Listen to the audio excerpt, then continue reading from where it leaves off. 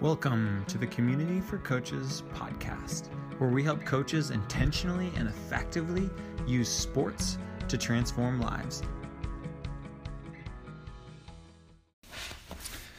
I'm your host, Alec Lemon, and today I have Molly Karagiorov on the podcast with me.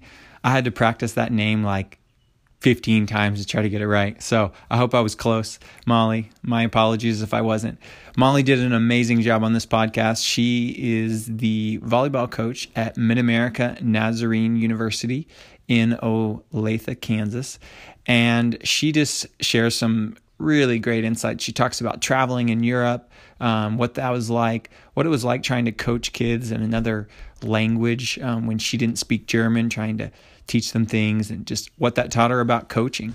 And there's just a ton of other great insights, and just her passion for coaching really comes out. It's really, really a great episode. I hope you all really enjoy it. All right. I am here with Coach Karagiorov, also known as Coach Molly, which I'm probably going to use in this interview. But she has been nominated as a Coach of the Year for Kansas City, our CFC Coach of the Year. And so she's coming on to do a podcast with us. Thanks so much for joining us. How does it feel to be nominated as a Coach of the Year? Oh, it's awesome. Such an honor. I was really excited when I got notified. And yeah, this is a really cool thing. It's awesome. Well, can you share a little bit about you as a coach, kind of how you got started and where you're at right now? Yeah. So I am the head volleyball coach at Mid-America Nazarene University in Olathe, Kansas. I just actually finished my first full year there, which is awesome. That's my alma mater. So I went all 4 years to Mid-America Nazarene and played volleyball there. And it was awesome. Really good experience. Later then I was a GA for MNU, and then now being back as the head coach, it's pretty sweet. Feels like I'm coming back home, and yeah, it's special for sure. But yeah, after I graduated from MNU though, as a player, I went over and played in Europe professionally, and really enjoyed my time. I played for a year and then came back, and that's when I did my master's and was a GA at MNU. And then I stayed in shape and went back and played more overseas, which was great. Truly a incredible experience.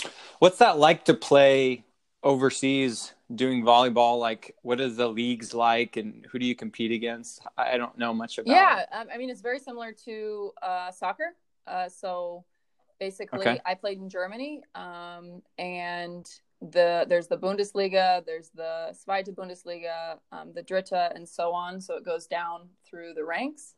And I played in the Zweite Bundesliga. So, and it was a really cool thing. So we played in a German league, and then we played in the German Cup, which if you're familiar with that, it's like, you know, the big tournament when doesn't matter what league you're in, everyone goes for the cup, which was sweet.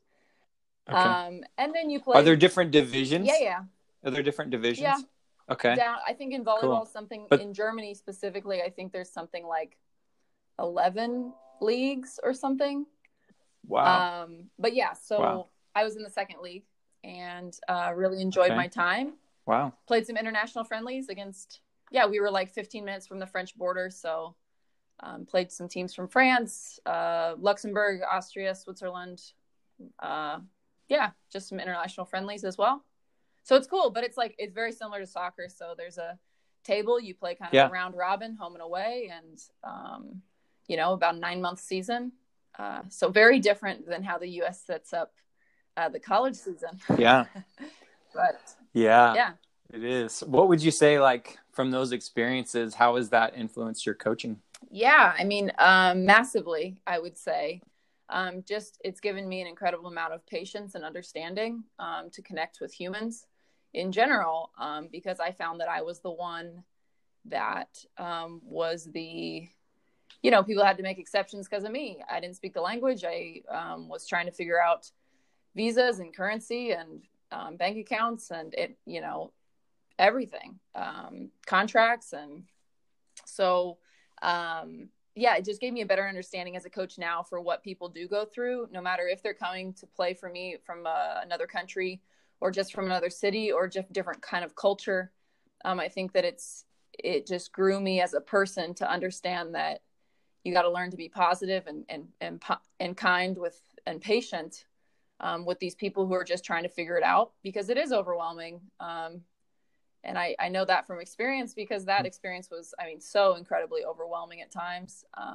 Best thing I ever did, grew me as a young woman. But yeah, so I'd say it definitely shaped kind of that side as far as relating to people. Yeah. And managing. It's kind of, yeah, it sounds like almost like a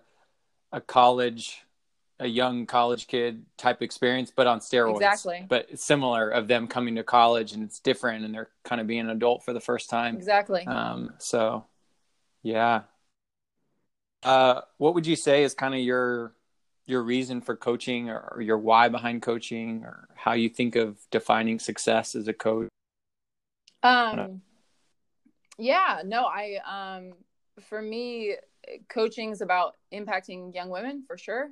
I'm a strong believer that empowered women empower women, for sure. And I believe that the world gives us too many opportunities to tear each other down and not like each other. And it's important that we can find common ground and find ways to work together through positive avenues. And I think sports is, in my opinion, the best positive avenue that exists, because it's just such a unique dynamic with the physicality of it.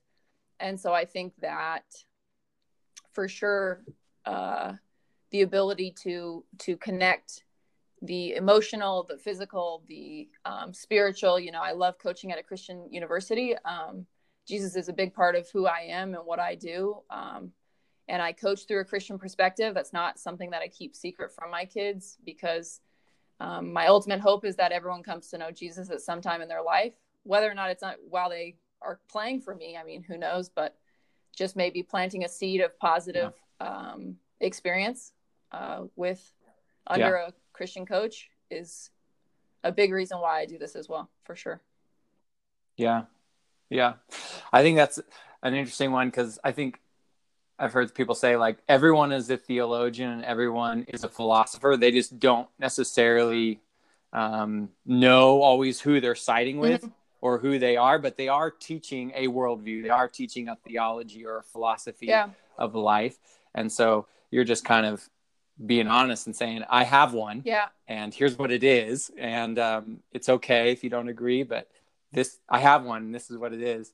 I think people can really appreciate that honesty. Yeah. And I think that that's another big reason why I do this, is I think that too many times there's too many ways that people aren't honest and real with each other, whether it's the filters we put on photos, or just the lives we seem to portray because of social media. And that's changed just even in my lifetime. But I think it's so incredibly important as coaches that we can be secure enough to be transparent and let our kids in and have a worldview that's established enough that, I can talk about it. And I'm not scared to say, I don't know when I don't know. And I think that I found a level of understanding with my athletes in that. And that's huge. It's fun. It provokes good conversation. And ultimately, I think it builds the mind as well as just the emotional side of life, and a lot of good conversations, and it's good. Yeah. What would you say? You talked about transparency, kind of authenticity, ideas like that. How do you model that to your players? Yeah, I mean, I model it in both the simple and the complex, I guess. I believe that I'm very honest with a lot of my players. On a personal level and academic level, we say the facts of things, period. Whether it's the stats after the game, I believe that it's easy to get caught up in the emotions, but ultimately I always try to take a second to collect myself and look at the facts and say exactly what happened. And that's part of me just being honest and transparent. For sure. I do that in their personal life as well. And I always am quick to offer how I do relate to that. And I'm quick to offer, I think it's comforting when people can relate and that I admit that I relate to certain situations in their personal life. But then also from a sports side of things, I think I don't think there should be secrets. I mean, obviously you can't tell everything to your players, and you've got a level of just trying to keep a balance between leader and not, chief and Indian. However, I think that there's no secret in the game plan. I don't believe in like, oh, the last second I'm going to make this huge switch that takes everyone off guard, or this game plan or this scouting report, or like the girls know exactly my expectations on the season, and they're realistic. My girls know exactly the expectations on each match when we go in, and they're realistic. I tell them pretty honestly and speak like they're adults, because they're young women that are trying to learn how to be. Yeah. Is that, do you think that's something that you've learned is valuable specifically with coaching women, to have that level of that honesty, and then kind of empowering them at the same time? Like, what is that? Yeah, definitely. I believe it's important both with men and women for sure. And I can't speak to the opposites, whether it's more important with women or more important with men. I mean, heck, if I know. I've dealt with women in my coaching career, but I do know that with women, I have found some serious positive feedback from the women I've coached.